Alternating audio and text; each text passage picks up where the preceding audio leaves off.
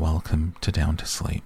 This is the podcast of softly spoken stories to help you relax and get a good night's rest. Tonight, nearly 2 hours of fairy tales by the Brothers Grimm. These are tales like Red Riding Hood, Hansel and Gretel, Rumpelstiltskin, and more. Tales that you recognize but in their original form by the Brothers Grimm. This is a podcast that helps you fall asleep at night, to have something on to listen to, and I hope that this episode helps you. Please do hit that subscribe, follow wherever you're listening, leave us a positive review and some nice comments maybe. If you would really like to support the podcast and get access to over 77 episodes, then join me on Patreon at patreon.com/downtosleep. For a few dollars a month, you get access to 77 episodes instantaneously. You get a bonus reading every week and exclusive readings that will not be appearing here on Spotify and other podcast apps like Twilight, Jurassic Park, and I just read Coraline last night as we're doing some spooky stories for Halloween. Otherwise, thank you for joining me tonight, and let's begin. Hansel and Gretel by the Brothers Grimm.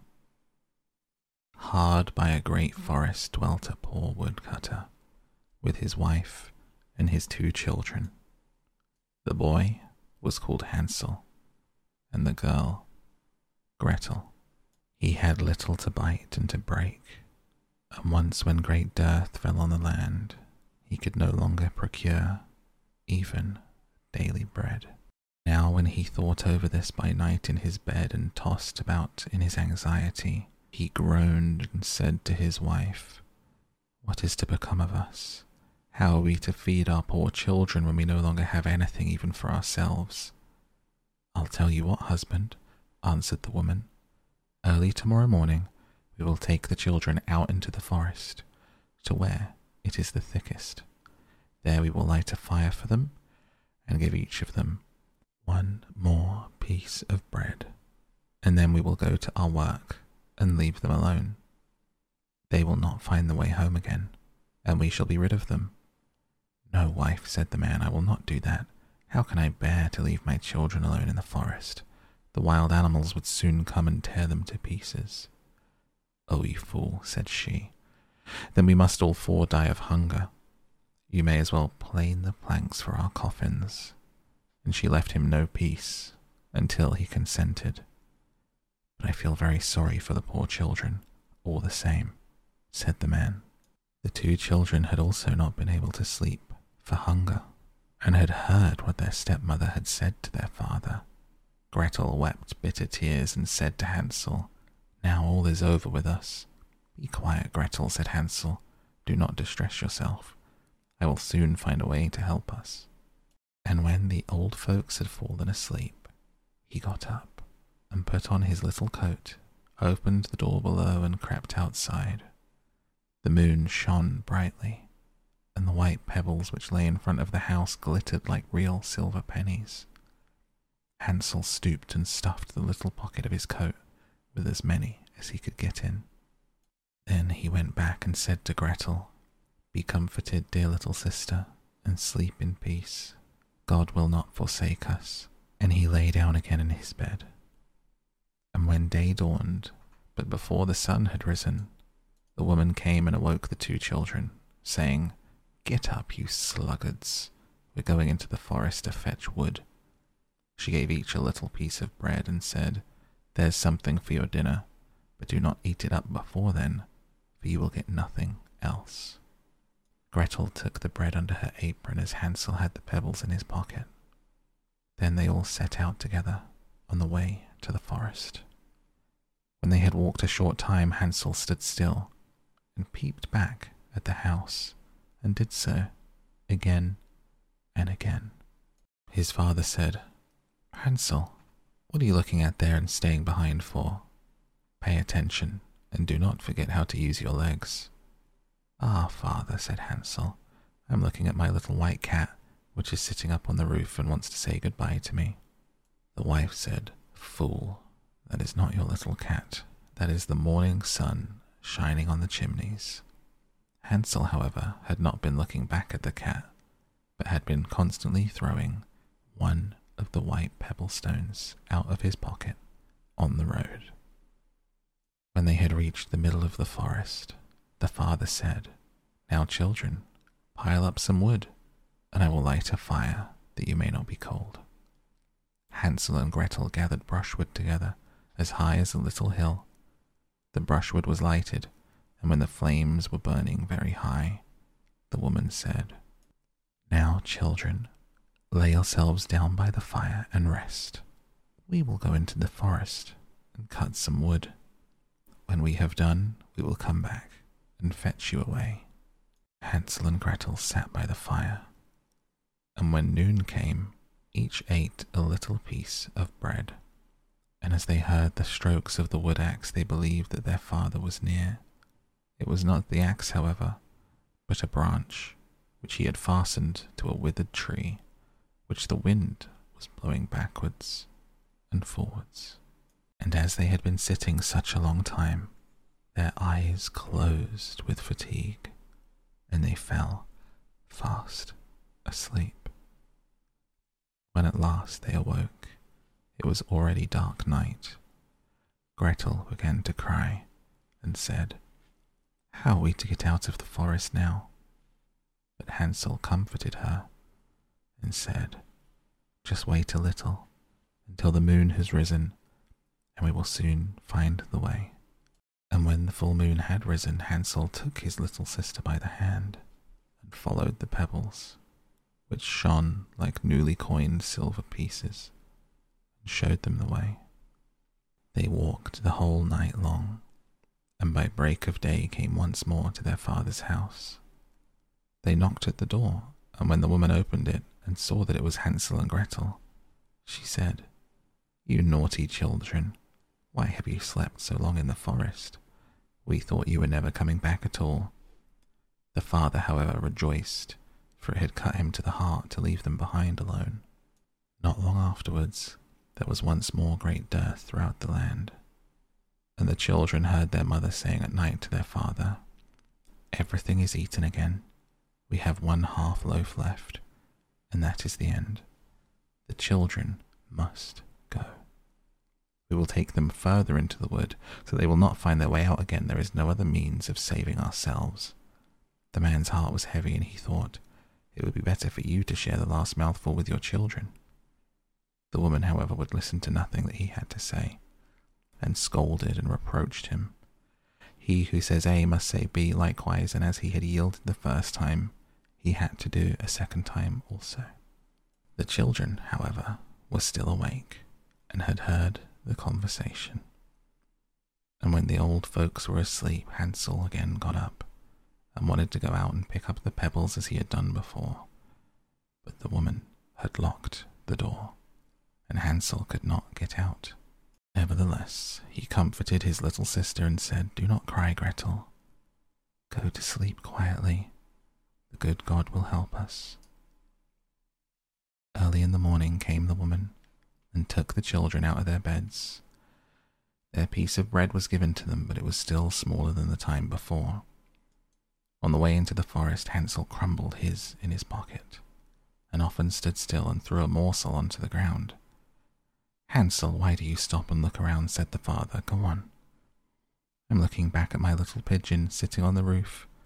It wants to say goodbye to me," answered Hansel. "Fool," said the woman. "That is not your little pigeon, that is the morning sun shining on the chimney." Hansel, however, little by little, threw all the crumbs onto the path. The woman led the children still deeper into the forest, where they had never ever in their lives been before.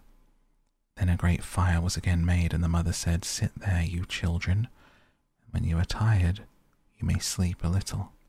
We are going into the forest to cut wood. In the evening, when we are done, we will come and fetch you away." When it was noon, Gretel shared her piece of bread with Hansel, who had scattered his by the way. Then they fell asleep, and evening passed, but no one came to the poor children. They did not awake until it was dark night, and Hansel comforted his little sister. "Just wait, Gretel, until the moon rises, and we shall see the crumbs of bread that I have strewn about. They will show us our way home again."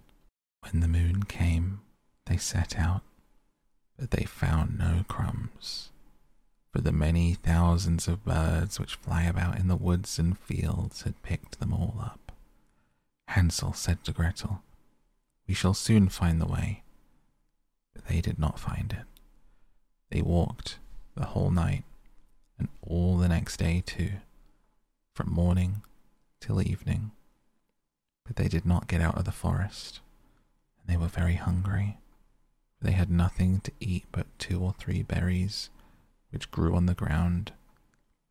And as they were so weary that their legs would carry them no longer, they lay down beneath a tree and fell asleep.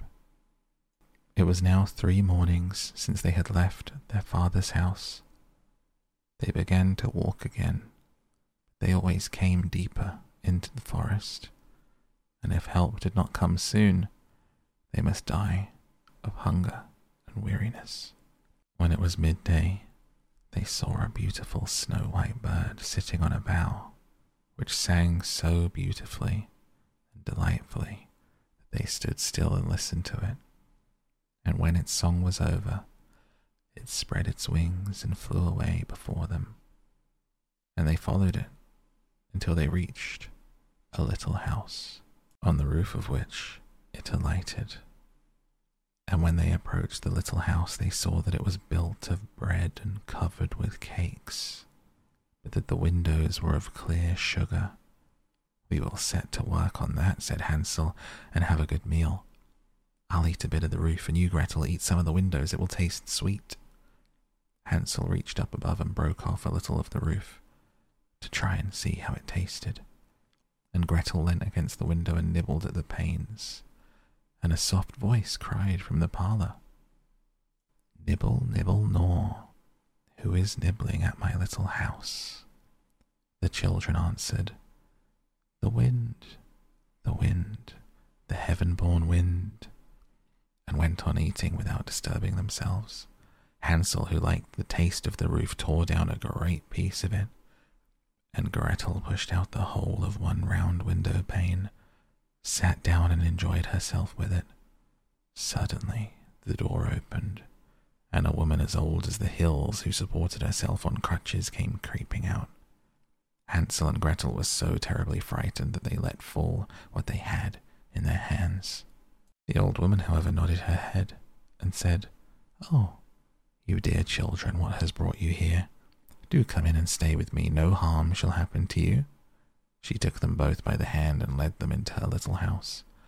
The good food was set before them, milk and pancakes, with sugar, apples, and nuts. Afterwards, 2 pretty little beds were covered with clean white linen, and Hansel and Gretel lay down in them and thought they were in heaven. The old woman had only pretended to be so kind. She was, in reality, a wicked witch who lay in wait for children, and had only built the little house of bread in order to entice them there. When a child fell into her power, she killed it, cooked it, ate it, and that was a feast day for her. Witches have red eyes and they cannot see far, but they have a keen scent like the beasts, and are aware when human beings draw near. When Hansel and Gretel came into her neighborhood, she laughed with malice and said mockingly, "I have them. They shall not escape me again." Early in the morning, before the children were awake, she was already up, and when she saw both of them sleeping and looking so pretty with their plump and rosy cheeks, she muttered to herself, "That will be a dainty mouthful." Then she seized Hansel with her shriveled hand, carried him into a little stable, and locked him in behind a grated door. Scream as he might, it would not help him. Then she went to Gretel, shook her till she awoke, and cried, "Get up, lazy thing. Fetch some water and cook something good for your brother. He's in the stable outside and is to be made fat. When he is fat, I will eat him." Gretel began to weep bitterly, but it was all in vain, for she was forced to do what the wicked witch commanded. And now the best food was cooked for poor Hansel, but Gretel got nothing but crab shells. Every morning the woman crept to the little stable and cried, "Hansel, stretch out your finger that I may feel if you will soon be fat." Hansel, however, stretched out a little bone to her, and the old woman who had dim eyes could not see it, and thought it was Hansel's finger, and was astonished that there was no way of fattening him. When 4 weeks had gone by and Hansel still remained thin, she was seized with impatience and would not wait any longer. "Now then, Gretel," she cried to the girl, "stir yourself and bring some water. Let Hansel be fat or lean, tomorrow I will kill him and cook him." Ah, how the poor little sister did lament when she had to fetch the water. How her tears did flow down her cheeks. "Dear God, do help us," she cried. "If the wild beasts in the forest had but devoured us, we should at any rate have died together." "Just keep your noise to yourself," said the old woman. "It won't help you at all." Early in the morning, Gretel had to go out and hang up the cauldron with the water and light the fire. "We will bake first," said the old woman. "I have already heated the oven and kneaded the dough." She pushed poor Gretel out to the oven, from which flames of fire were already darting. "Creep in," said the witch. "See if it's properly heated so we can put the bread in." And once Gretel was inside, she intended to shut the oven and let her bake in it, and then she would eat her too. But Gretel saw what she had in mind and said, "I do not know how I'm going to do it. How do I get in?" "Silly goose," said the old woman. "The door is big enough. Look, I can get in myself." And she crept up and thrust her head into the oven, and Gretel gave her a push that drove her far into it, and shut the iron door and fastened the bolt. Then she began to howl quite horribly, but Gretel ran away, and the godless witch was miserably burnt to death. Gretel, however, ran like lightning to Hansel, opened his little stable and cried, "Hansel, we are saved, the old witch is dead." Hansel sprang like a bird from its cage when the door is opened. How they rejoiced and embraced each other and danced about and kissed. And as they had no longer any need to fear her, they went into the witch's house, and in every corner stood chests full of pearls and jewels. "These are far better than pebbles," said Hansel, and thrust into his pockets whatever could be got in. And Gretel said, "I too will take something home," and filled her pinafore full. "But now we must be off," said Hansel, "that we may get out of the witch's forest." When they had walked for 2 hours, they came to a great stretch of water. "We cannot cross," said Hansel. "I see no footplank and no bridge." "There is also no ferry," answered Gretel. "But a white duck is swimming. If I ask her, she will help us." Then she cried, little duck, dost thou see? Hansel and Gretel are waiting for thee. There's never a plank or bridge in sight. Take us across on thy back so white." The duck came to them, and Hansel seated himself on its back and told his sister to sit by him. "No," replied Gretel, "that will be too heavy for the little duck. She shall take us across one after the other."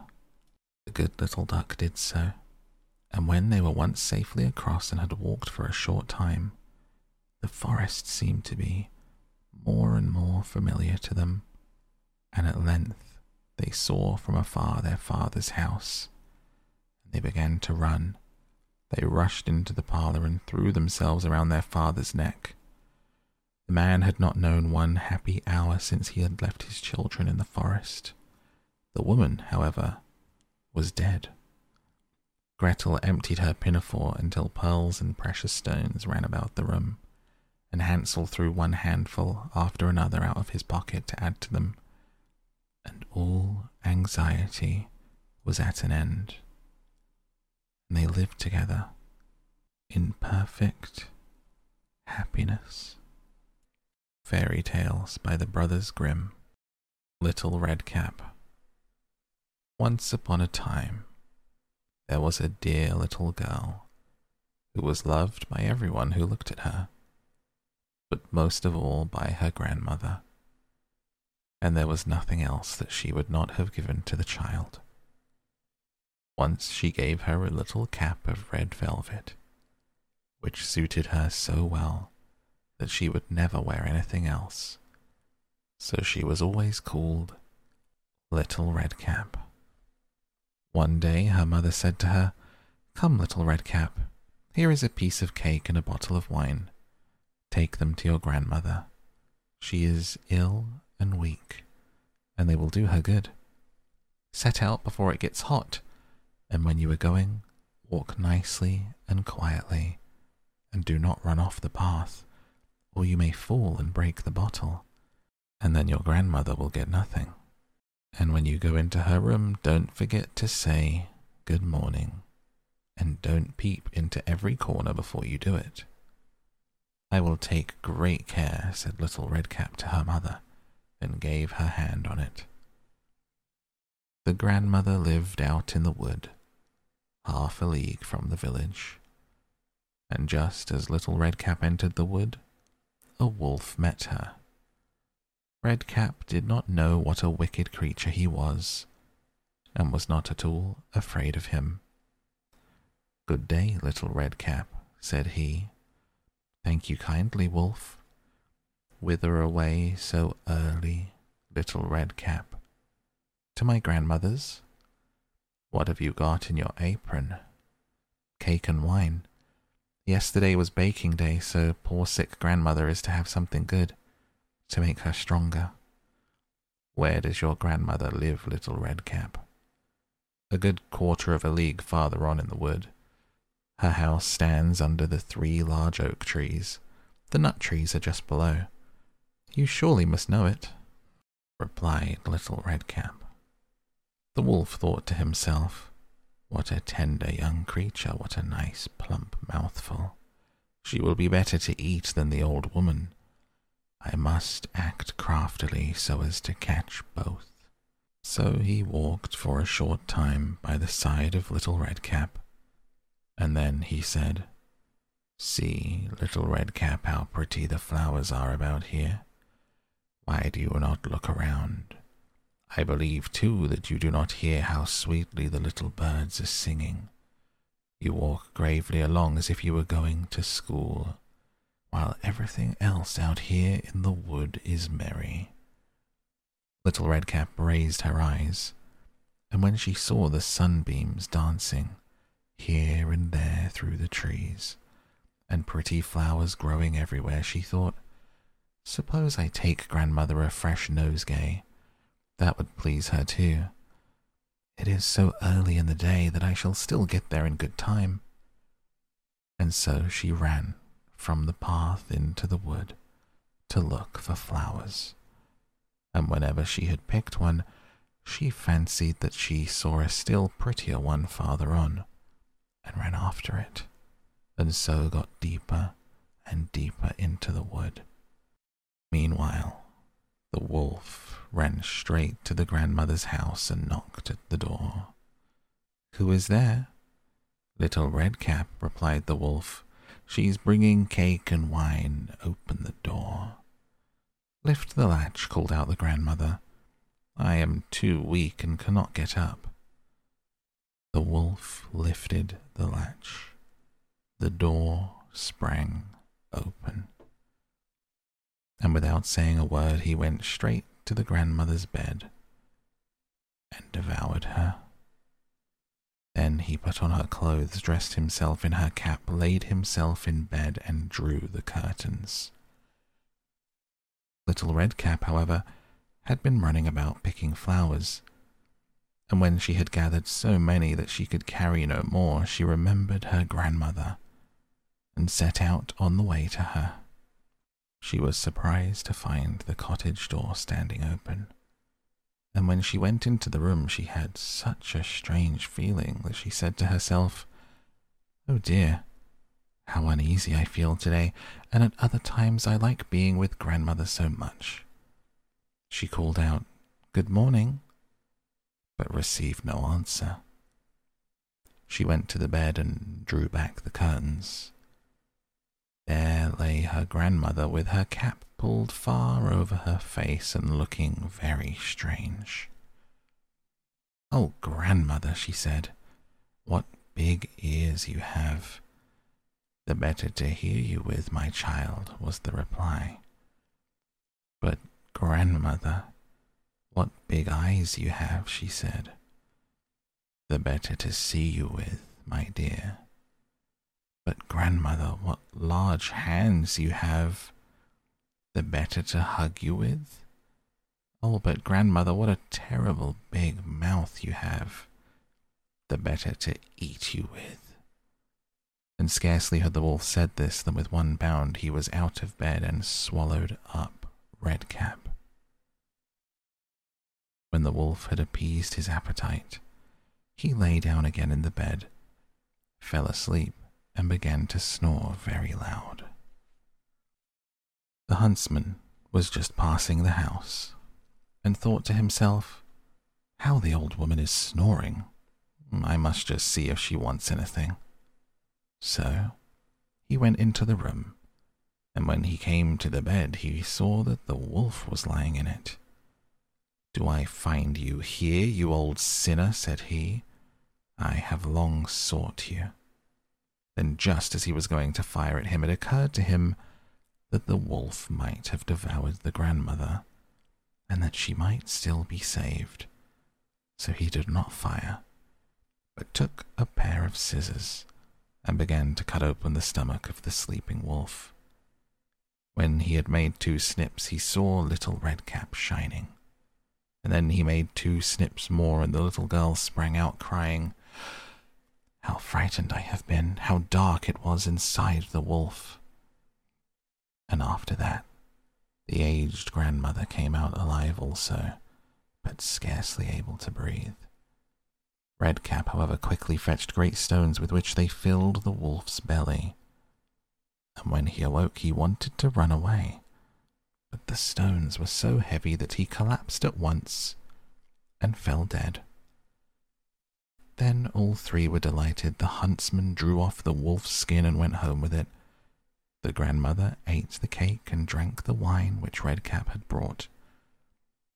But Redcap thought to herself, "As long as I live, I will never by myself leave the path to run into the wood when my mother has forbidden me to do so." It also related that once when Redcap was again taking cakes to the old grandmother, another wolf spoke to her and tried to entice her from the path. Redcap, however, was on her guard and went straight forward on her way and told her grandmother that she had met the wolf and that he had said good morning to her, but with such a wicked look in his eyes that if they had not been on the public road she was certain he would have eaten her up. "Well," said grandmother, "we will shut the door that he may not come in." Soon afterwards the wolf knocked and cried, "Open the door, grandmother. I am little Redcap, and I'm bringing you some cakes." But they did not speak or open the door. So the greybeard stole twice or thrice around the house, and at last jumped on the roof, intending to wait until Redcap went home in the evening to steal after her and devour her in the darkness. But the grandmother saw what was in his thoughts. In front of the house was a great stone trough. So she said to the child, "Take the pail, Redcap. I made some sausages yesterday. So carry the water in which I boiled them to the trough." Redcap carried until the great trough was quite full. The smell of sausages reached the wolf, and he sniffed and peeped down, and at last stretched out his neck so far that he could no longer keep his footing and began to slip, and slipped down from the roof straight into the great trough and was drowned. But Redcap went joyously home, and no one ever did anything to harm her again. That silly wolf. Let's read another one. Rumpelstiltskin. By the side of a wood, in a country a long way off, ran a fine stream of water. And upon the stream there stood a mill, The miller's house was close by, and the miller, you must know, had a very beautiful daughter. She was, moreover, very shrewd and clever, and the miller was so proud of her that he one day told the king of the land, who used to come and hunt in the wood, that his daughter could spin gold out of straw. Now this king was very fond of money, and when he heard the miller's boast, his greediness was raised. He sent for the girl to be brought before him. He led her to a chamber in his palace where there was a great heap of straw, and gave her a spinning wheel and said, "All this must be spun into gold before morning, as you love your life." It was in vain that the poor maiden said that it was only a silly boast of her father, for she could do no such thing as spin straw into gold.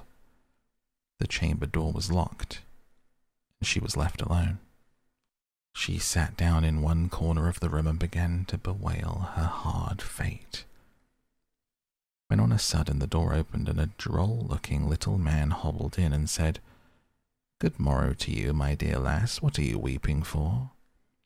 "Alas," said she, "I must spin this straw into gold, and I know not how." "What will you give me," said the hobgoblin, "to do it for you?" "My necklace," replied the maiden. He took her at her word and sat himself down to the wheel and whistled and sang, "Round about, lo and behold, reel away, straw into gold." And round about the wheel went merrily, the work was quickly done, and the straw was all spun into gold. When the king came and saw this, he was greatly astonished and pleased, but his heart grew still more greedy of gain. He shut up the poor miller's daughter again with a fresh task. Then she knew not what to do and sat down once more to weep, but the dwarf soon opened the door and said, "What will you give me to do your task?" "The ring on my finger," said she. So her little friend took the ring and began to work at the wheel again, and whistled and sang, "Round about, lo and behold, reel away, straw into gold." Long before morning all was done again. The king was greatly delighted to see all this glittering treasure, but still he had not enough. He took the miller's daughter to a yet larger heap and said, "All this must be spun tonight, and if it is, you shall be my queen." As soon as she was alone, that dwarf came in and said, "What will you give me to spin gold for you this third time?" "I have nothing left," said she. "Then say you will give me," said the little man, "the first little child you may have when you are queen." "That may never be," thought the miller's daughter, and as she knew no other way to get her task done, she said she would do what he asked. Round went the wheel again to the old song. The mannikin once more spun the heap into gold. The king came in the morning, and finding all he wanted, was forced to keep his word. So he married the miller's daughter, and she really became queen. At the birth of her first little child, she was very glad and forgot the dwarf and what she had said.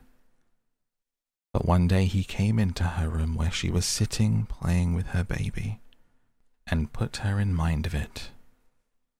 Then she grieved sorely at her misfortune and said she would give him all the wealth in the kingdom if he would let her off. But in vain, till at last her tears softened him, and he said, "I will give you 3 days' grace, and if during that time you tell me my name, you shall keep your child."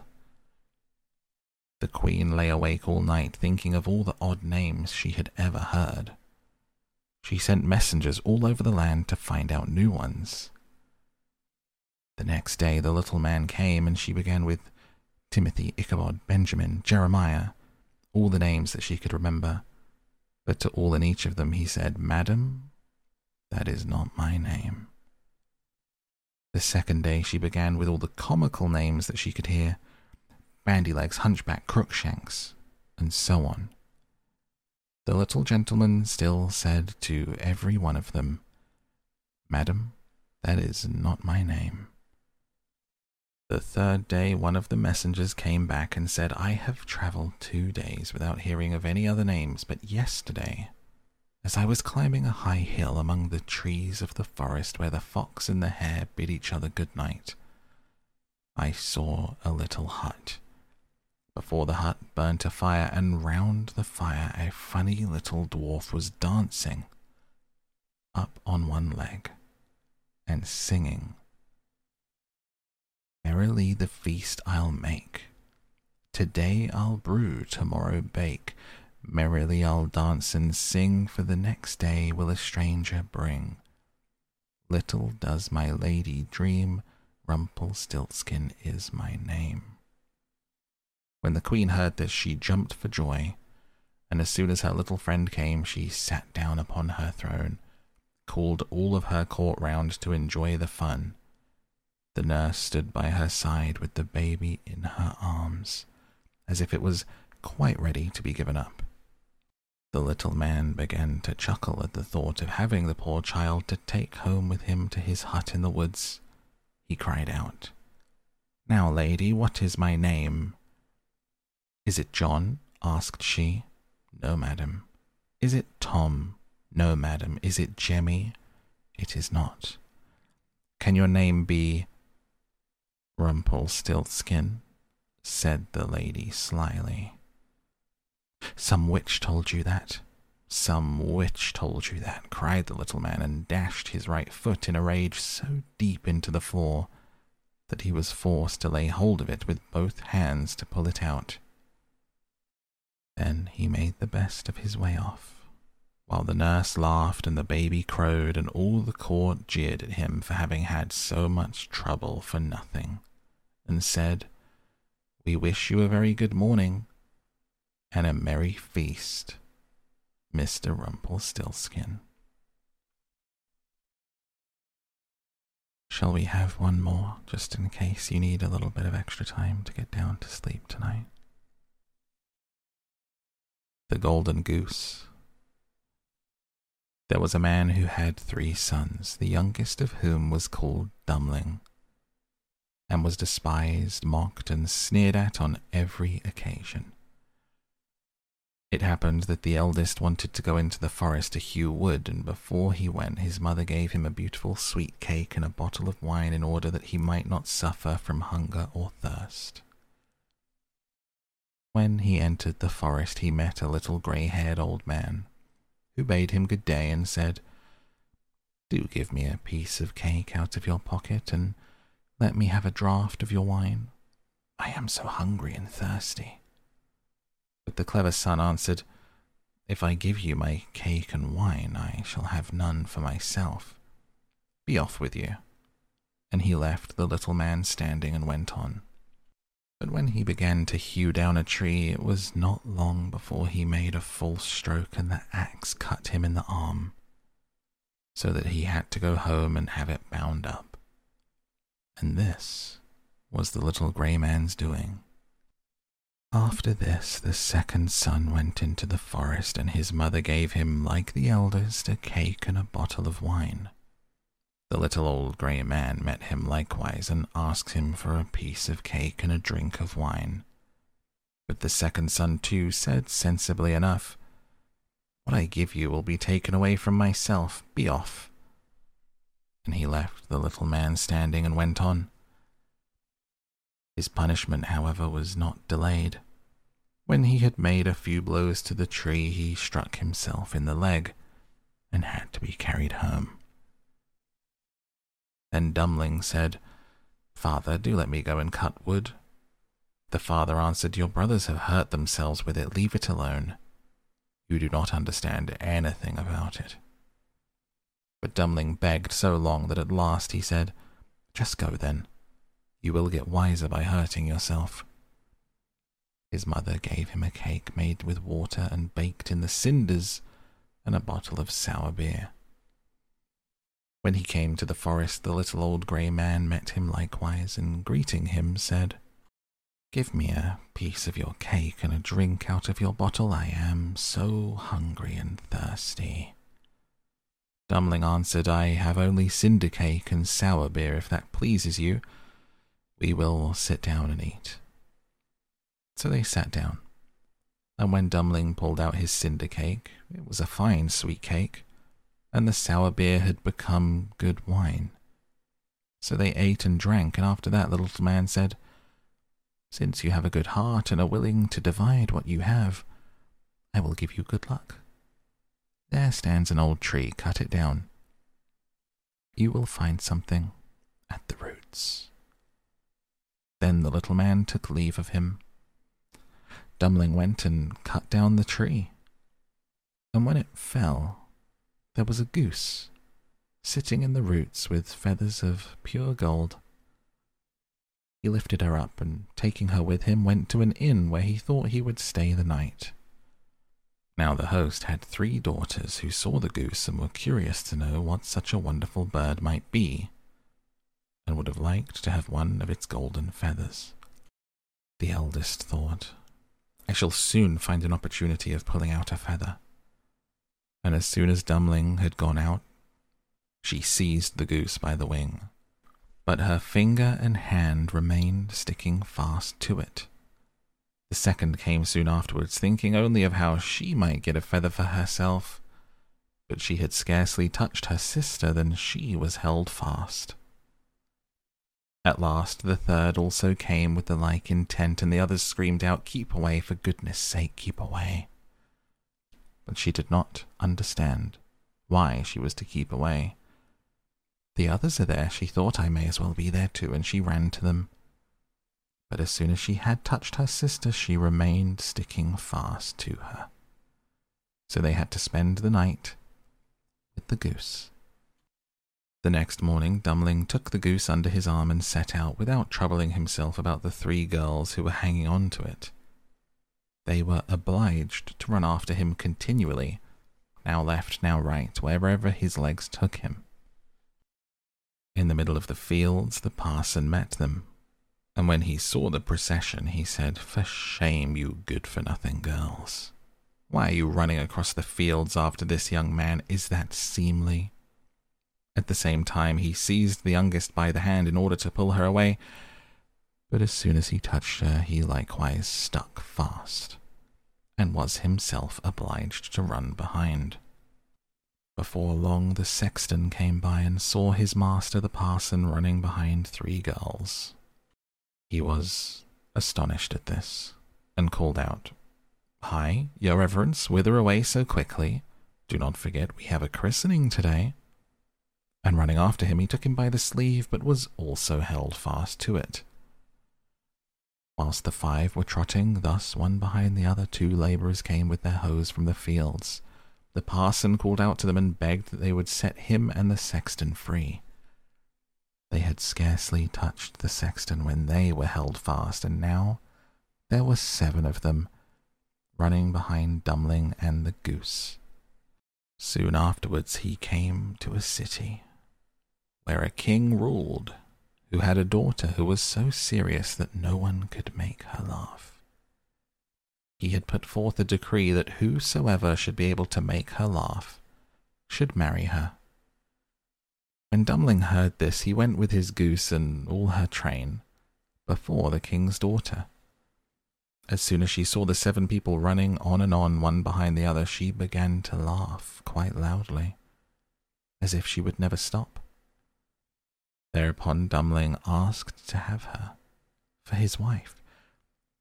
But the king did not like the son-in-law and made all manner of excuses, and said he must first produce a man who could drink a cellarful of wine. Dummling thought of the little grey man who could certainly help him. So he went into the forest, and in the same place where he had felled the tree he saw a man sitting who had a very sorrowful face. Dummling asked him what he was taking to heart so sorely, and he answered, I have such a great thirst and cannot quench it. Cold water I cannot stand. A barrel of wine I have just emptied, but that to me is like a drop on a hot stone. There I can help you, said Dummling. Come with me. You shall be satisfied. He led him into the king's cellar, and the man bent over the huge barrels and drank until his loins hurt. Before the day was out, he had emptied all of the barrels. Dummling asked once more for his bride, but the king was vexed that such an ugly fellow, whom everyone called Dummling, should take away his daughter. And he made a new condition. He must first find a man who could eat a whole mountain of bread. Dummling did not think long, but went straight into the forest, where in the same place there sat a man, who was tying up his body with a strap, making an awful face and saying, I have eaten a whole ovenful of rolls, but what good is that when one has such a hunger as I? My stomach remains empty, and I must tie myself up if I am not to die of hunger. At this Dummling was glad and said, Get up and come with me, you shall eat yourself full. He led him to the king's palace, where all the flour in the whole kingdom was collected, and from it he caused a huge mountain of bread to be baked. The man from the forest stood before it and began to eat. By the end of one day the whole mountain had vanished. Dummling for the third time asked for his bride, but the king again sought a way out and ordered a ship which could sail on land and on water. As soon as you come sailing back in it, said he, you shall have my daughter for wife. Dummling went straight into the forest, and there sat the little grey man to whom he had given his cake. When he heard what Dummling wanted, he said, Since you have given me to eat and to drink, I will give you the ship. And I do all of this because you once were kind to me. Then he gave him the ship, which could sail on land and water. And when the king saw that, he could no longer prevent him from having his daughter. The wedding was celebrated, and after the king's death, Dummling inherited his kingdom and lived for a long time contentedly with his wife. Snow White and Rose Red. There was once a poor widow who lived in a lonely cottage. In front of the cottage was a garden wherein stood 2 rose trees, one of which bore white and the other red roses. She had 2 children who were like the 2 rose trees, and one was called Snow White and the other Rose Red. They were as good and happy, as busy and cheerful as ever 2 children in the world were. Only Snow White was more quiet and gentle than Rose Red. Rose Red liked better to run about in the meadows and fields, seeking flowers and catching butterflies. But Snow White sat at home with her mother and helped her with her housework, or read to her when there was nothing to do. The 2 children were so fond of one another that they always held each other by the hand when they were out together. And when Snow White said, "We will not leave each other," Rose Red answered, "Never, so long as we live." And their mother would add, "What one has, she must share with the other." They often ran about the forest alone and gathered red berries, and no beasts did them any harm, but came close to them trustfully. The little hare would eat a cabbage leaf out of their hands. The roe grazed by their side. The stag leapt merrily by them, and the birds sat still upon the boughs and sang whatever they knew. No mishap overtook them. If they had stayed too late in the forest and night came on, they laid themselves down near one another upon the moss and slept until morning came, and their mother knew this and did not worry on their account.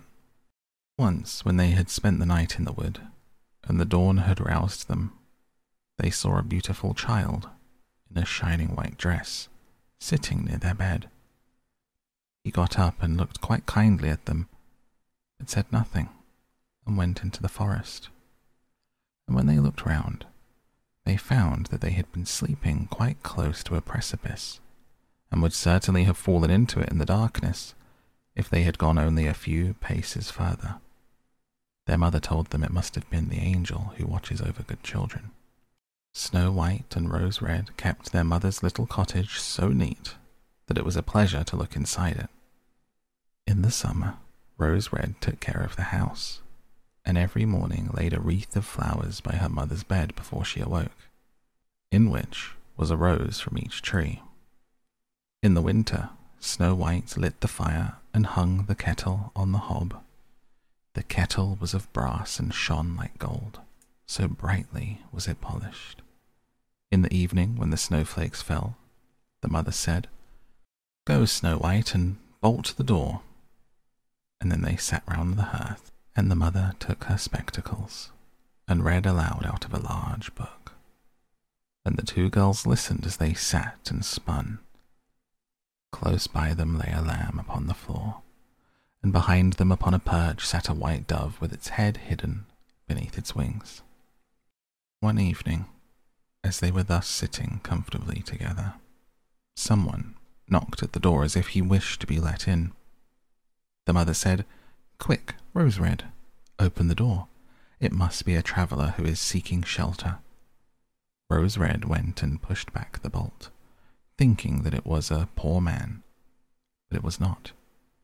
It was a bear that stretched his broad black head within the door. Rose Red screamed and sprang back. The lamb bleated, the dove fluttered, and Snow White hid herself behind her mother's bed. But the bear began to speak, and said, "Do not be afraid. I will do you no harm. I am half frozen, and only want to warm myself a little beside you." "Poor bear," said the mother, "lie down by the fire. Only take care that you do not burn your coat." And then she cried, "Snow White, Rose Red, come out. The bear will do you no harm. He means well." So they both came out, and by the by the lamb and dove came nearer and were not afraid of him. The bear said, "Here, children, knock the snow out of my coat a little." So they brought the broom and swept the bear's hide clean, and he stretched himself by the fire and growled contentedly and comfortably. It was not long before they grew quite at home, and played tricks with their clumsy guest. They tugged his hair with their hands, put their feet upon his back and rolled him about, or they took a hazel switch and beat him, and when he growled they laughed. But the bear took it all in good part. Only when they were too rough he called out, "Leave me alive, children. Snow White, Rose Red, will you beat your wooer dead?" When it was bedtime and the others went to bed, the mother said to the bear, "You can lie there by the hearth, then you will be safe from the cold and the bad weather." As soon as day dawned, the two children let him out, and he trotted across the snow into the forest. Henceforth, the bear came every evening at the same time, laid himself down by the hearth, and let the children amuse themselves with him as much as they liked. They got so used to him that the doors were never fastened until their black friend had arrived. When spring had come and all outside was green, the bear said one morning to Snow White, "Now I must go away, and cannot come back for the whole summer." "Where are you going then, dear bear?" asked Snow White. "I must go into the forest and guard my treasures from the wicked dwarfs. In the winter, when the earth is frozen hard, they are obliged to stay below, and cannot work their way through. But now, when the sun has thawed and warmed the earth, they break through, and come out to pry and steal, and what once gets into their hands and in their caves does not easily see daylight again." Snow White was quite sorry at his departure, and as she unbolted the door for him, and the bear was hurrying out, he caught against the bolt, and a piece of his hairy coat was torn off, and it seemed to Snow White as if she had seen gold shining through it. But she was not sure about it. The bear ran away quickly and was soon out of sight behind the trees. A short time afterwards, the mother sent her children into the forest to get firewood. There they found a big tree, which lay felled on the ground. Close by the trunk something was jumping backwards and forwards in the grass. They could not make out what it was. When they came nearer, they saw a dwarf with an old withered face and a snow-white beard 1 yard long. The end of the beard was caught in a crevice of the tree. The little fellow was jumping about like a dog tied to a rope, and did not know what to do. He glared at the girls with his fiery red eyes and cried, "Why do you stand there? Can you not come here and help me?" "What you up to, little man?" asked Rose Red. "You stupid prying goose," answered the dwarf. "I was going to split the tree to get a little wood for cooking. The little bit of food that we people get is immediately burnt up with heavy logs. We do not swallow as much as you coarse, greedy folk. I had just driven the wedge safely in, and everything was going as I wished, but the cursed wedge was too smooth, and suddenly sprang out. The tree closed so quickly I could not pull out my beautiful white beard. So now it is tight, and I cannot get away. And the silly, sleek, milk-faced things laugh. How odious you are." The children tried very hard, but they could not pull the beard out. It was caught too fast. "I'll run and fetch something," said Rose Red. "You senseless goose," snarled the dwarf. "Why should you fetch someone? You are already too many for me. Can you not think of something better?" "Don't be impatient," said Snow White. "I will help you." She pulled her scissors out of her pocket and cut off the end of the beard. As soon as the dwarf felt himself free, he laid hold of a bag which lay amongst the roots of the tree and was full of gold. He lifted it up, grumbling to himself, "Uncouth people, cut off a piece of my fine beard, bad luck to you." He swung the bag upon his back and went off without even once looking at the children. Some time afterwards, Snow White and Rose Red went to catch a dish of fish. As they came near the brook, they saw something like a large grasshopper jumping towards the water, as if it were going to leap in. They ran to it and found it was the dwarf. "Where are you going?" said Rose Red. "You surely don't want to go into the water." "I'm not such a fool," cried the dwarf. "Don't you see that the accursed fish wants to pull me in?" The little man had been sitting there fishing, and unluckily the wind had tangled up his beard with the fishing line. A moment later, a big fish made a bite, and the feeble creature had not strength to pull it out. The fish kept the upper hand, and pulled the dwarf towards him. He held on to all the reeds and rushes, but it was of little good, for he was forced to follow the movements of the fish, and was in urgent danger of being dragged into the water. The girls came just in time. They held him fast and tried to free his beard from the line, but all in vain. Beard and line were entangled fast together. There was nothing to do but bring out the scissors and cut the beard, whereby a small part of it was lost. When the dwarf saw that, he screamed out, "Is that civil, you toadstool, to disfigure a man's face? Was it not enough to clip off the end of my beard? Now you've cut off the best part of it. I cannot let myself be seen by my people. I wish you had been made to run the soles off your shoes." He took out a sack of pearls which lay in the rushes, and without another word he dragged it away and disappeared behind a stone. It happened that soon afterwards the mother sent the 2 children to the town to buy needles and thread, and laces and ribbons. The road led them across a heath upon which huge pieces of rock lay strewn about. There they noticed a large bird hovering in the air, flying slowly, round and round above them. It sank lower and lower, and at last settled near a rock not far away. Immediately they heard a loud, piteous cry. They ran up and saw with horror that the eagle had seized their old acquaintance, the dwarf, and was going to carry him off. The children, full of pity, at once took tight hold of the little man, and pulled against the eagle so long that at last he let his booty go. As soon as the dwarf had recovered from his first fright, he cried with his shrill voice, "Could you not have done it more carefully?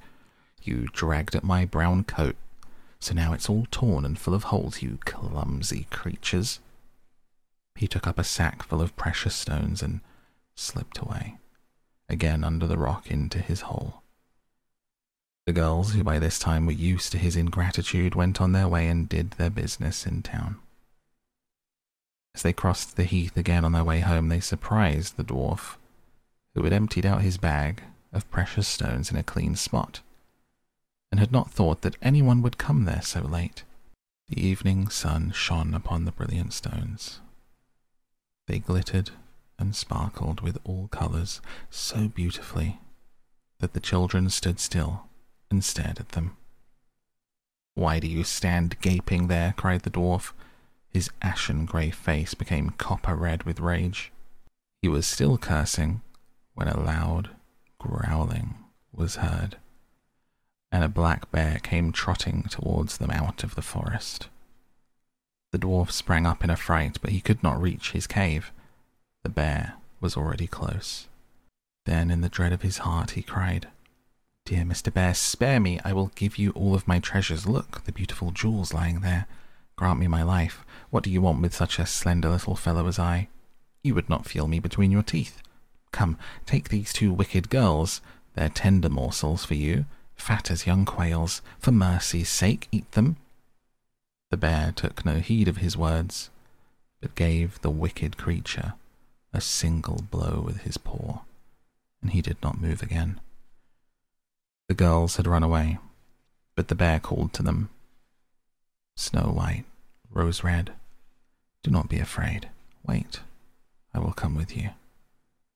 Then they recognized his voice and waited, and when he came up to them, suddenly his bear skin fell off, and he stood there, a handsome man, clothed all in gold. "I'm a king's son," he said. "I was bewitched by that wicked dwarf who had stolen my treasures. I have had to run about the forest as a savage bear till I was freed by his death. Now he has got his well-deserved punishment." Snow White was married to him, and Rose Red to his brother, and they divided between them the great treasure which the dwarf had gathered together in his cave. The old mother lived peacefully and happily with her children for many years. She took the 2 rose trees with her, and they stood before her window, and every year bore the most beautiful roses, white and red.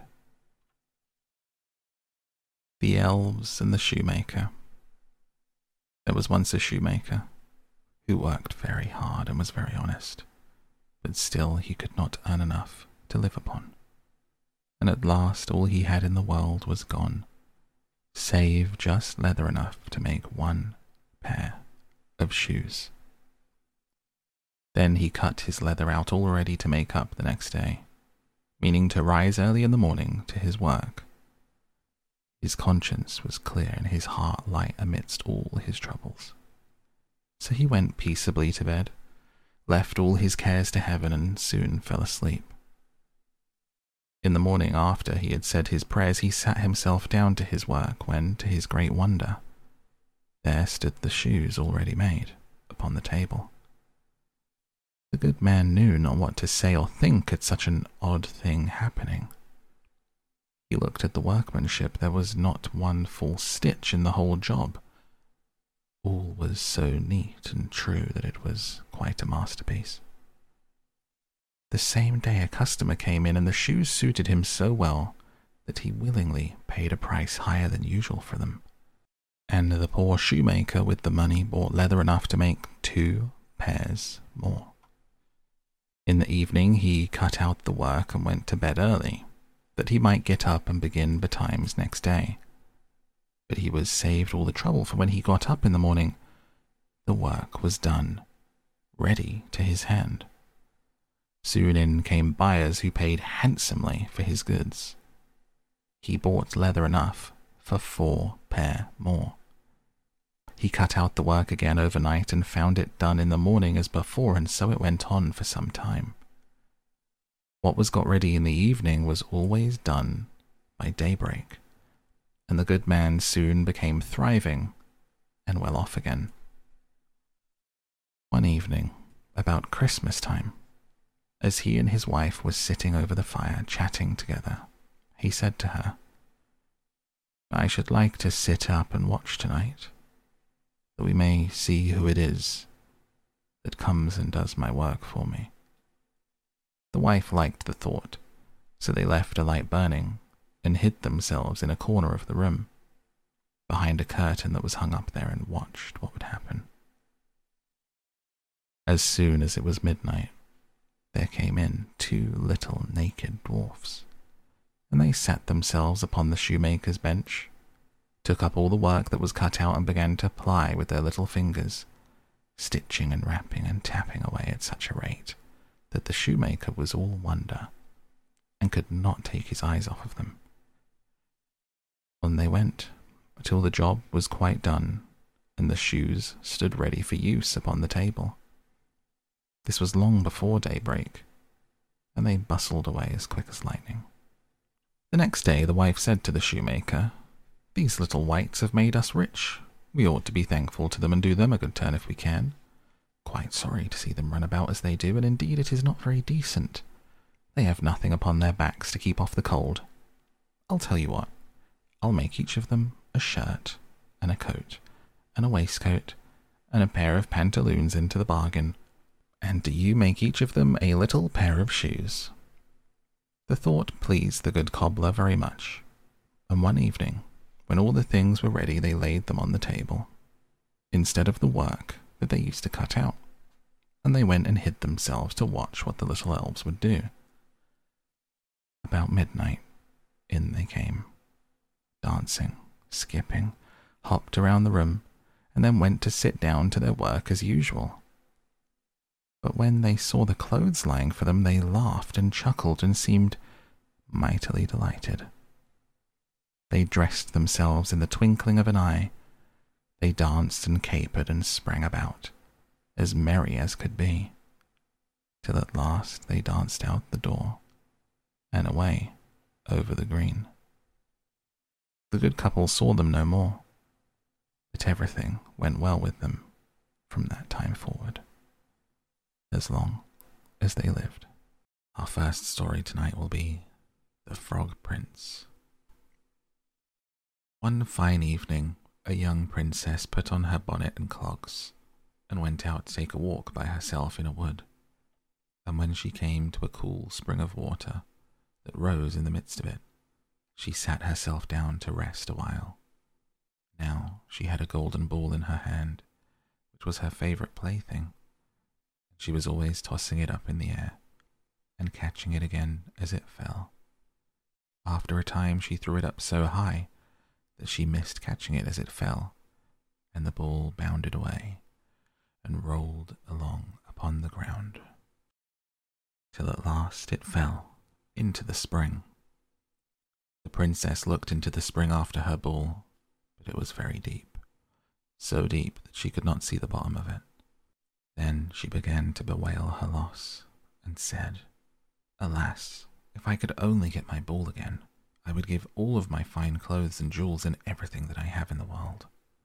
Whilst she was speaking, a frog put its head out of the water, and said, "Princess, why do you weep so bitterly?" "Alas," said she, "what can you do for me, you nasty frog? My golden ball has fallen into the spring." The frog said, "I want not your pearls and jewels and fine clothes, but if you will love me, and let me live with you, and eat from off your golden plate, and sleep upon your bed, I will bring you your ball back." "What nonsense," thought the princess, "this silly frog is talking. He can never even get out of the spring to visit me, though he may be able to get my ball for me, and therefore I will tell him he shall have what he asks." So she said to the frog, "Well, if you bring me my ball, I will do as you ask." And then the frog put his head down and dived deep under the water, and after a little while he came up again with the ball in his mouth and threw it on the edge of the spring. As soon as the young princess saw the ball, she ran to pick it up, and she was so overjoyed to have it in her hand again that she never thought of the frog, and she ran home as fast as she could. The frog called after her, Stay, princess, and take me with you as you said." But she did not stop to hear a word. The next day, just as the princess had sat down to dinner, she heard a strange noise. Tap, tap, plash, plash, as if something was coming up the marble staircase.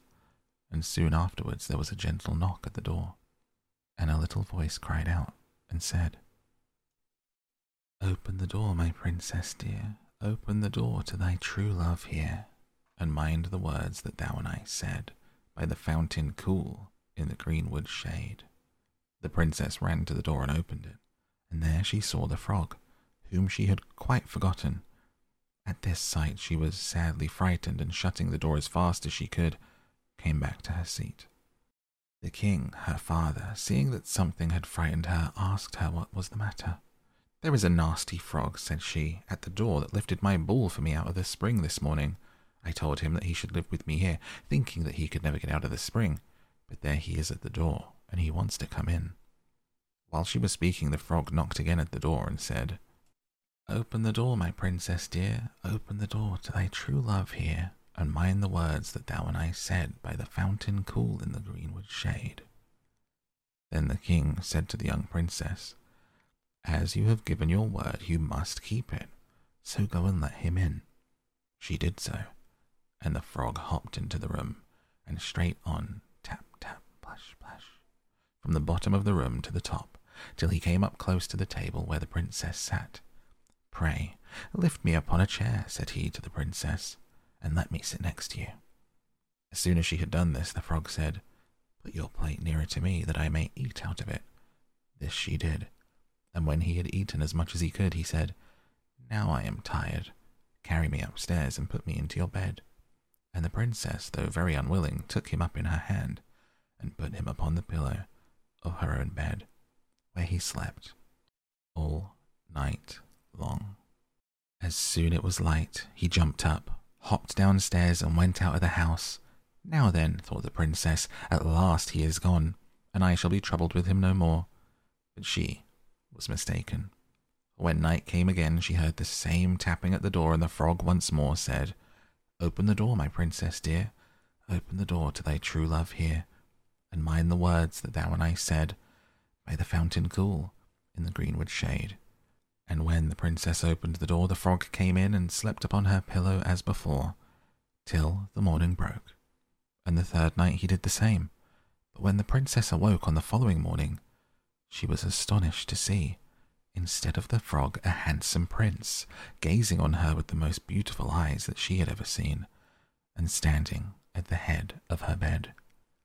He told her he had been enchanted by a spiteful fairy, who had changed him into a frog, and that he had been fated so to abide until some princess should take him out of the spring and let him eat from her plate and sleep upon her bed for 3 nights.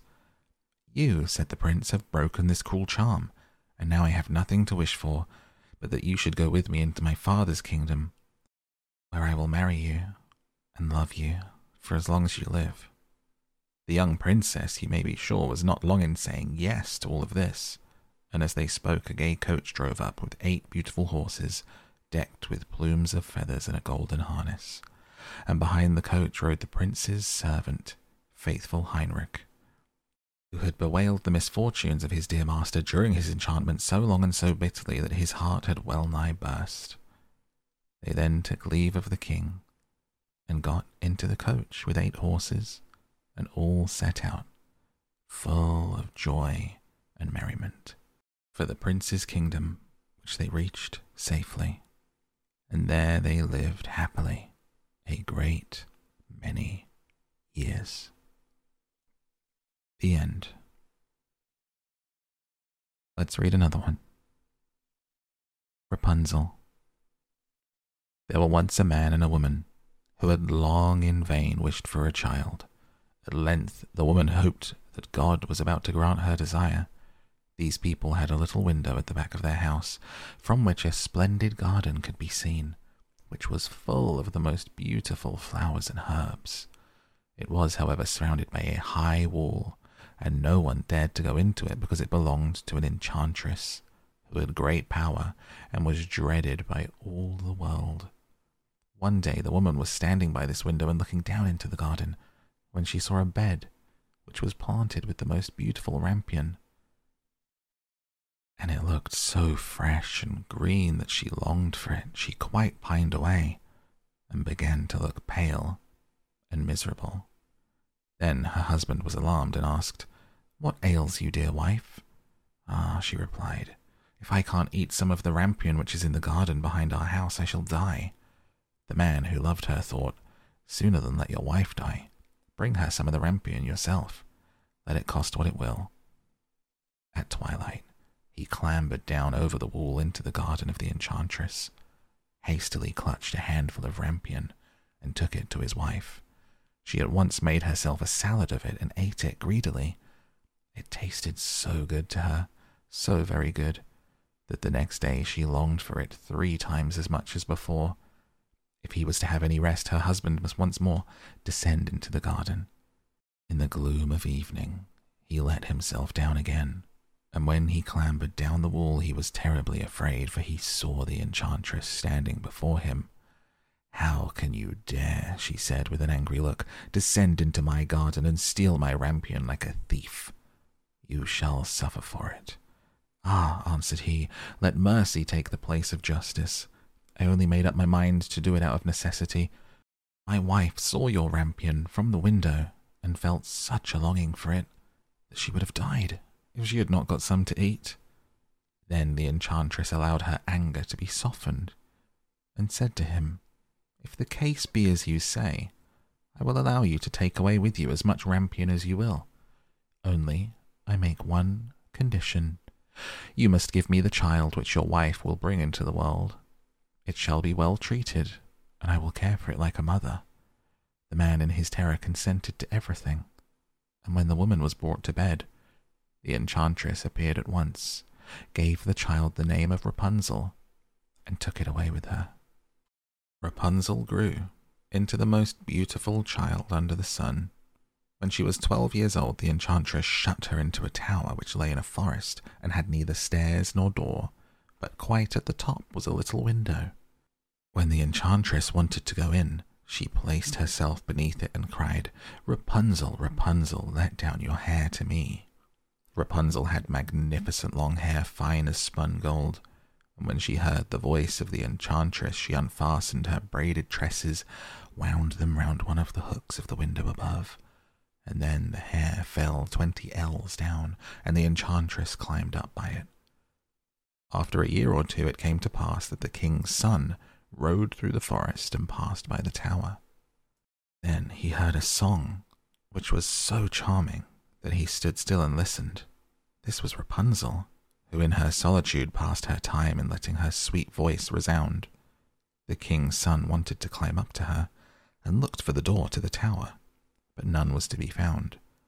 He rode home, but the singing had so deeply touched his heart that every day he went out into the forest and listened to it. Once, when he was thus standing behind a tree, he saw that an enchantress came there, and he heard how she cried, "Rapunzel, Rapunzel, let down your hair to me." Then Rapunzel let down her braids of her hair, and the enchantress climbed up to her. "If that is the ladder by which one mounts, I too will try my fortune," said he. And the next day, when it began to grow dark, he went to the tower and cried, "Rapunzel, Rapunzel, let down your hair to me." Immediately the hair fell down, and the king's son climbed up. At first Rapunzel was terribly frightened when a man, such as her eyes had never yet beheld, came to her. But the king's son began to talk to her quite like a friend, and told her that his heart had been so stirred that it had let him have no rest, and he had been forced to see her. Then Rapunzel lost her fear, and when he asked her if she would take him for a husband, and she saw that he was young and handsome, she thought, "He will love me more than old Dame Gothel does," and she said yes, and laid her hand in his. She said, "I will willingly go away with you, but I do not know how to get down. Bring with you a skein of silk every time you come, and I will weave a ladder with it, and when that is ready I will descend, and you will take me on your horse." They agreed that until that time he should come to her every evening, for the old woman came by day. The enchantress remarked nothing of this until once Rapunzel said to her, Tell me, Dame Gothel, how it happens that you are so much heavier for me to draw up than the young king's son. He is with me in a moment." "Ah, you wicked child," cried the enchantress. "What do I hear you say? I thought I had separated you from all the world, and yet you have deceived me." In her anger, she clutched Rapunzel's beautiful tresses, wrapped them twice around her left hand, seized a pair of scissors with the right, and snip, snap, they were cut off. And the lovely braids lay on the ground, and she was so pitiless that she took poor Rapunzel into a desert, where she had to live in great grief and misery. On the same day that she cast Rapunzel out, the enchantress fastened the braids of hair which she had cut off to the hook of the window, and when the king's son came and cried, "Rapunzel, Rapunzel, let down your hair to me," she let the hair down. The king's son ascended, but instead of finding his dearest Rapunzel, he found the enchantress, who gazed at him with a wicked and venomous look. "Aha!" she cried mockingly. "You would fetch your dearest, but the beautiful bird sits no longer singing in the nest. The cat has got it, and will scratch out your eyes as well. Rapunzel is lost to you. You will never see her again." The king's son was beside himself with pain, and in his despair he leapt down from the tower. He escaped with his life, but the thorns into which he fell pierced his eyes. He wandered quite blind about the forest, ate nothing but roots and berries, and did naught but lament and weep over the loss of his dearest wife. Thus he roamed about in misery for some years, and at length came to the desert, where Rapunzel, with the twins to which she had given birth, a boy and a girl, lived in wretchedness. He heard a voice, and it seemed so familiar to him that he went towards it, and when he approached Rapunzel, Rapunzel knew him, and fell on his neck and wept. 2 of her tears wetted his eyes, and they grew clear again, and he could see with them as before. He led her to his kingdom, where he was joyfully received, and they lived for a long time, happy and contented. The end. Catskin. There was once a king whose queen had hair of the purest gold, and was so beautiful that her match was not to be met with on the whole face of the earth. But this beautiful queen fell ill, and when she felt that her end drew near, she called the king to her and said, "Promise me that you will never marry again, unless you meet with a wife who is as beautiful as I am and has golden hair like mine." Then, when the king in his grief promised all that she asked, she shut her eyes and died. But the king was not to be comforted, and for a long time never thought of taking another wife. At last, however, his wise men said, "This will not do. The king must marry again, that we may have a queen." So messengers were sent far and wide to seek for a bride as beautiful as the late queen. But there was no princess in the world so beautiful, and if there had been, still there was not one to be found who had golden hair. So the messengers came home, and had all their trouble for nothing. Now the king had a daughter who was just as beautiful as her mother, and had the same golden hair, and when she was grown up, the king looked at her and thought that she looked just like the late queen, and he said to his courtiers, "May I not marry my daughter? She's the very image of my dead wife. Unless I have her, I shall not find any bride upon the whole earth, and you say there must be a queen." When the courtiers heard this, they were shocked and said, "Heaven forbid a father should marry his daughter. Out of so great a sin no good can come." And his daughter was also shocked, but hoped that the king would soon give up such thoughts, so said to him, "Before I marry anyone, I must have 3 dresses. One must be of gold, like the sun, another must be shining silver like the moon, and a third must be dazzling as the stars. Besides, I want a mantle of 1,000 different kinds of fur put together, to which every beast in the kingdom must give a part of his skin." And thus she thought that he would think of this matter no more. But the king made the most skillful workman weave the 3 dresses, one golden like the sun, another silvery like the moon, and a third sparkling like the stars. and his hunters were told to hunt all over for the beasts in the kingdom, and to take the finest fur out of their skins, and a mantle of 1,000 furs was made. When all were ready, the king sent them to her, but she got up in the night when all were asleep, and took 3 of her trinkets, a golden ring, a golden necklace, and a golden brooch, and packed the 3 dresses of the sun, the moon, and the stars up in a nutshell, and wrapped herself up in the mantle made of all sorts of fur, besmeared her face and hands with soot, and threw herself upon heaven for help in her need, and went away and journeyed the whole night, till at last she came to a large wood. As she was very tired, she sat herself down in the hollow of a tree, and soon fell asleep, and there she slept on until it was midday. Now, as the king to whom the wood belonged was hunting in it, his dogs came to the tree and began to sniff around, and run around and round and bark. "Look sharp," said the king to the huntsman, "and see what sort of game lies there." And the huntsman went up to the tree, and when they came back again, said, "In the hollow tree there lies a most wonderful beast, such as we have never seen before. Its skin seems to be of 1,000 kinds of fur, but there it lies, fast asleep." "See," said the king, "if you can catch it alive, and we will take it with us." So the huntsman took it up, and the maiden awoke and was greatly frightened, and said, "I am a poor child that has neither father nor mother left. Have pity on me and take me with you." They then said, "Yes, Miss Catskin, you will do for the kitchen. You can sweep the ashes and do things of that sort." So they put her into the coach and took her home to the king's palace.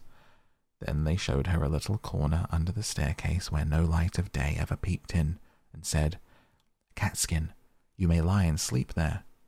And so she was sent into the kitchen and made to fetch wood and water and blow the fire and pluck the poultry and pick the herbs and sift the ashes and do all the dirty work. Thus Catskin lived a long time, very sorrowfully. "Ah, pretty princess," thought she, "what will now become of thee?" But it happened one day that a feast was to be held in the king's castle, so she said to the cook, "May I go up a little while and see what's going on? I will take care and stand behind the door." And the cook said, "Yes, you may go, but be back again in half an hour's time to rake out the ashes." She took her little lamp and went into her cabin, and took off the fur skin and washed the soot from her face and hands, so that her beauty shone forth like the sun from behind the clouds. She opened her nutshell and brought out of it a dress that shone like the sun, and went to the feast. Everyone made way for her, for nobody knew her, and they thought she could be no less than a king's daughter. But the king came up to her and held out his hand and danced with her, and he thought in his heart, "I never saw anyone half as beautiful." When the dance was at an end, she curtsied, and when the king looked round for her, she was gone. No one knew why. The guards that stood at the castle gate were called in, but they had seen no one. The truth was that she had run into her little cabin and pulled off her dress and blackened her face and hands and put on the fur-skin cloak and was Catskin again. And when she went into the kitchen to her work and began to rake the ashes, the cook said, "Let that alone till morning and heat the king's soup. I should like to run up now and give a peep, but take care that you don't let a hair fall into it, or you will run a chance of never eating again." As soon as the cook went away, Catskin heated the king's soup and toasted a slice of bread first as nicely as she ever could, and when it was ready she went and looked in the cabin for her little golden ring, and put it into the dish in which the soup was. When the dance was over, the king ordered his soup to be brought in, and it pleased him so well that he thought he had never tasted any so good before. At the bottom he saw a gold ring lying, and as he could not make out how it had got there, he ordered the cook to be sent for. The cook was frightened when he heard the order, and said to Catskin, "You must have let a hair fall into the soup. If it be so, you will have a good beating." Then he went before the king, and he asked him who had cooked the soup. "I did," answered the cook. But the king said, "That's not true. It was better done than you could do it." And he answered, "To tell the truth, I did not cook it, but Catskin did." "Then let Catskin come up," said the king. And when she came, he said to her, "Who are you?" "I am a poor child," said she, "that has lost both father and mother." "How came you to be in my palace?" asked he. "I'm good for nothing," said she, "but to be a scullion girl and to have boots and shoes thrown at my head." "But how did you get the ring that was in the soup?" asked the king. Then she would not own that she knew anything about the ring, So the king sent her away again about her business. And after a time there was another feast, and Catskin asked the cook to let her go up and see it as before. Yes, said he, but come again in half an hour and cook the king the soup that he likes so much. She ran to her little cabin and washed herself quickly and took her dress out, which was silvery as the moon, and put it on. And when she went in looking like a king's daughter, the king went up to her and rejoiced at seeing her again. And when the dance began, he danced with her. After the dance was at an end, she managed to slip out, so slyly that the king did not see where she was gone. But she sprang into her little cabin and made herself into Catskin again, and went into the kitchen to cook the soup. Whilst the cook was above stairs, she got the golden necklace and dropped it into the soup. Then it was brought to the king, who ate it, and it pleased him as well as before. So he sent for the cook, who was again forced to tell him that Catskin had cooked it. Catskin was brought again before the king, but she still told him that she was only fit to have boots and shoes thrown at her head.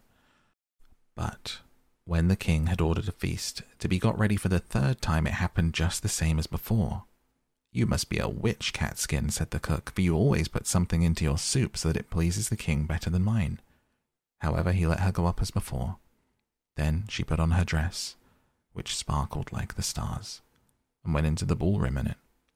And the king danced with her again, and thought she had never looked as beautiful as she did then. So whilst he was dancing with her, he put a gold ring on her finger, without her seeing it, and ordered that the dance should be kept up a long time. When it was at an end, he would have held her fast by the hand, but she slipped away, and sprang so quickly through the crowd that he lost sight of her.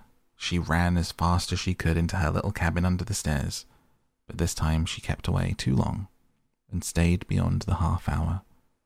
She had not time to take off her fine dress and threw her fur mantle over it, and in her haste she did not blacken herself with soot, but left one of her fingers white. She ran into the kitchen and cooked the king's soup, and as soon as the cook was gone, she put the golden brooch into the dish. And when the king got to the bottom, he ordered Catskin to be called once more, and saw the white finger, and the ring he had put on it whilst they were dancing. He seized her hand and kept fast a hold of it, and when she wanted to loose herself and spring away, the fur cloak fell off a little on one side, and the starry dress sparkled underneath. He got a hold of the fur, he tore it off. Her golden hair, her beautiful form was seen, and she could no longer hide herself. She washed the soot and the ashes from her face, and showed herself to be the most beautiful princess upon the face of the earth. But the king said, "You are my beloved bride. We will never be parted from each other."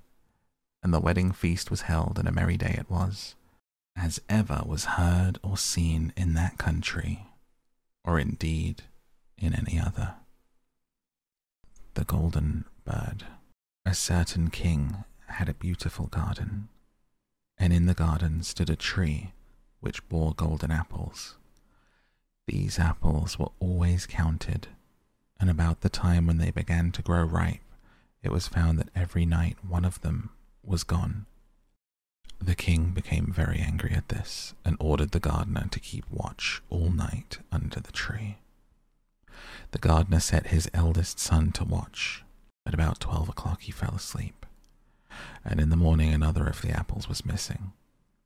Then the second son was ordered to watch, and at midnight he too fell asleep, and in the morning another apple was gone. Then the third son offered to keep watch, but the gardener at first would not let him for fear some harm should come to him. However, at last he consented, and the young man laid himself under the tree to watch. As the clock struck 12, he heard a rustling noise in the air, and a bird came flying that was of pure gold, and it was snapping at one of the apples with its beak. The gardener's son jumped up and shot an arrow at it, but the arrow did the bird no harm, only it dropped a golden feather from its tail and flew away. The golden feather was brought to the king in the morning, and all the council was called together. Everyone agreed that it was worth more than all of the wealth in the kingdom, but the king said, "One feather is of no use to me. I must have the whole bird." Then the gardener's eldest son set out and thought to find the golden bird very easily, and when he had gone but a little way, he came to a wood, and by the side of the wood he saw a fox sitting. So he took his bow and made ready to shoot at it. And then the fox said, "Do not shoot me, for I will give you good counsel. I know what your business is, and that you want to find the golden bird. You will reach a village in the evening, and when you get there, you will see 2 inns opposite to each other, one of which is very pleasant and beautiful to look at. Go not in there, but rest for the night in the other, though it may appear to you to be very poor and mean." But the son thought to himself, "What can such a beast know of this matter?" So he shot his arrow at the fox, but he missed it, and it set up its tail above its back and ran into the wood. Then he went his way, and in the evening came to the village where the 2 inns were, and in one of these were people singing and dancing and feasting, but the other looked very dirty and poor. "I should be very silly," said he, "if I went to that shabby house and left this charming place." So he went into the smart house and ate and drank at his ease, and forgot the bird and his country too. Time passed on, and as the eldest son did not come back, and no tidings were heard of him, the second son set out, and the same thing happened to him.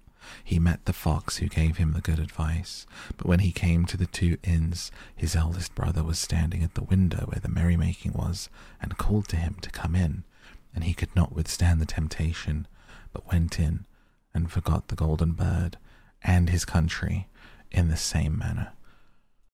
Time passed on again, and the youngest son too wished to set out into the wide world to seek for the golden bird.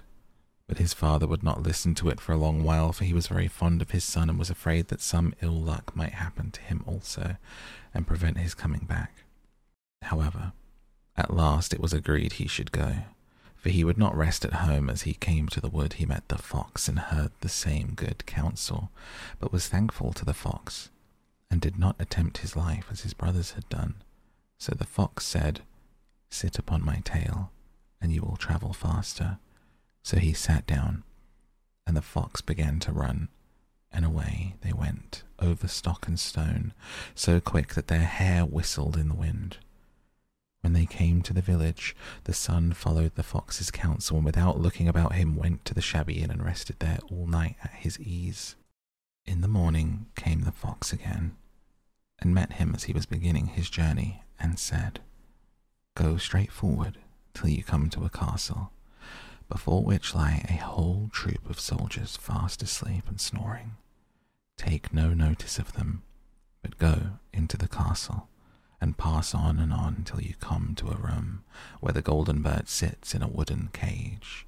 Close by it stands a beautiful golden cage, but do not try to take the bird out of the shabby cage and put it into the handsome one, otherwise you will repent it." And then the fox stretched out his tail again, and the young man sat himself down, and away they went over stock and stone till their hair whistled in the wind. Before the castle gate all was as the fox had said, so the son went in and found the chamber where the golden bird hung in a wooden cage, and below stood the golden cage, and the 3 golden apples that had been lost were lying close by it. He thought to himself, "It will be a very droll thing to bring away such a fine bird in this shabby cage." So he opened the door and took hold of it, and put it into the golden cage.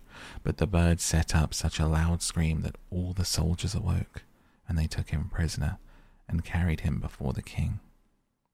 The next morning the court sat to judge him, and when all was heard, it sentenced him to die, unless he should bring the king the golden horse, which could run as swiftly as the wind, and if he did this, he was to have the golden bird given for his own.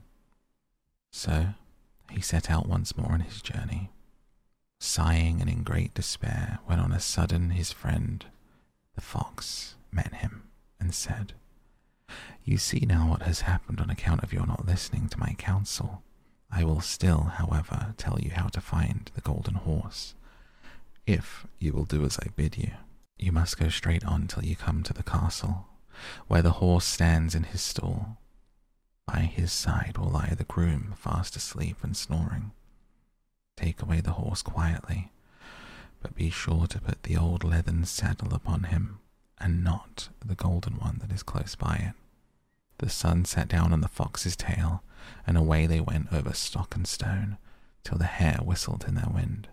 All went right, and the groom lay snoring with his hand upon the golden saddle. But when the son looked at the horse, he thought it a great pity to put the leathern sandal upon it. "I will give him the good one," said he. "I'm sure he deserves it." As he took the golden saddle, the groom awoke and cried out so loud that all the guards ran in and took him prisoner, and in the morning he was again brought before the court to be judged and sentenced to die. But it was agreed that if he could bring thither the beautiful princess, he should live, and have the bird and the horse given him for his own. He went his way very sorrowful, but the old fox came and said, "Why did you not listen to me? If you had, you would have carried away both the bird and the horse. Yet will I once more give you counsel. Go straight on, and in the evening you will arrive at a castle. At 12 o'clock at night the princess goes to the bathing house. Go up to her and give her a kiss, and she will let you lead her away. But take care you do not suffer her to go and take leave of her father and mother." Then the fox stretched out his tail, and so away they went, over stock and stone, till their hare whistled again. As they came to the castle, all was as the fox had said, and at 12 o'clock the young man met the princess going to the bath, and gave her a kiss, and she agreed to run away with him, but begged with many tears that he would let her take leave of her father. At first he refused, but she wept still, more, and fell at his feet, till at last he consented. But the moment she came to her father's house, the guards woke, and he was taken prisoner again. Then he was brought before the king, and the king said, "You shall never have my daughter, unless in 8 days you dig away the hill that stops the view from my window." Now this hill was so big that the whole world could not take it away. And when he had worked for 7 days and had done very little, the fox came and said, "Lie down and go to sleep. I will work for you." In the morning he awoke, and the hill was gone. So he went merrily to the king, and told him now that it was removed he must give him the princess. The king was obliged to keep his word, and away went the young man and the princess, and the fox came and said to him, "We will have all three, the princess, the horse, and the bird." "Ah," said the young man, "that would be a great thing, but how can you contrive it?" "If you will only listen," said the fox, "it can be done. When you come to the king and he asks for the beautiful princess, you must say, 'Here she is.'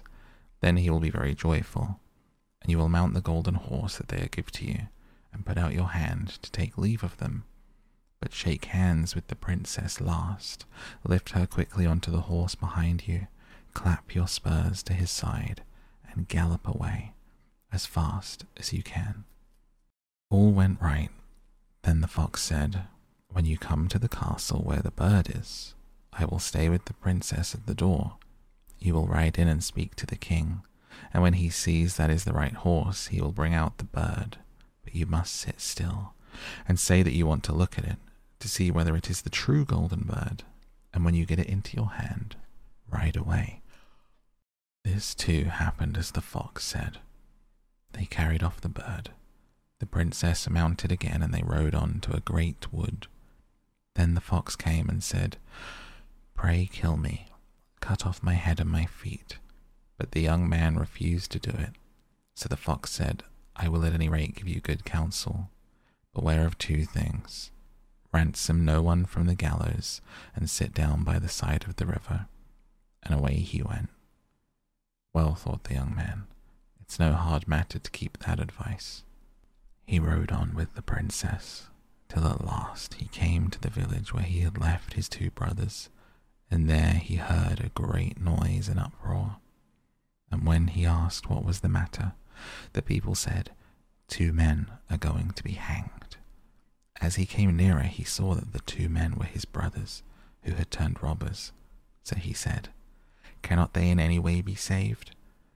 But the people said, "No, unless he would bestow all his money upon the rascals and buy their liberty, Then he did not stay to think about the matter, but paid what was asked, and his brothers were given up and went on with him towards their home.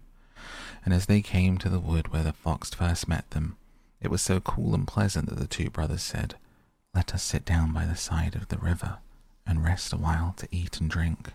So he said yes, and forgot the fox's counsel, and sat down by the side of the river, and while he suspected nothing, they came behind and threw him down the bank, and took the princess, the horse, and the bird, and went home to the king their master, and said, "All this have we won by our labour." Then there was great rejoicing made, but the horse would not eat, the bird would not sing, and the princess wept.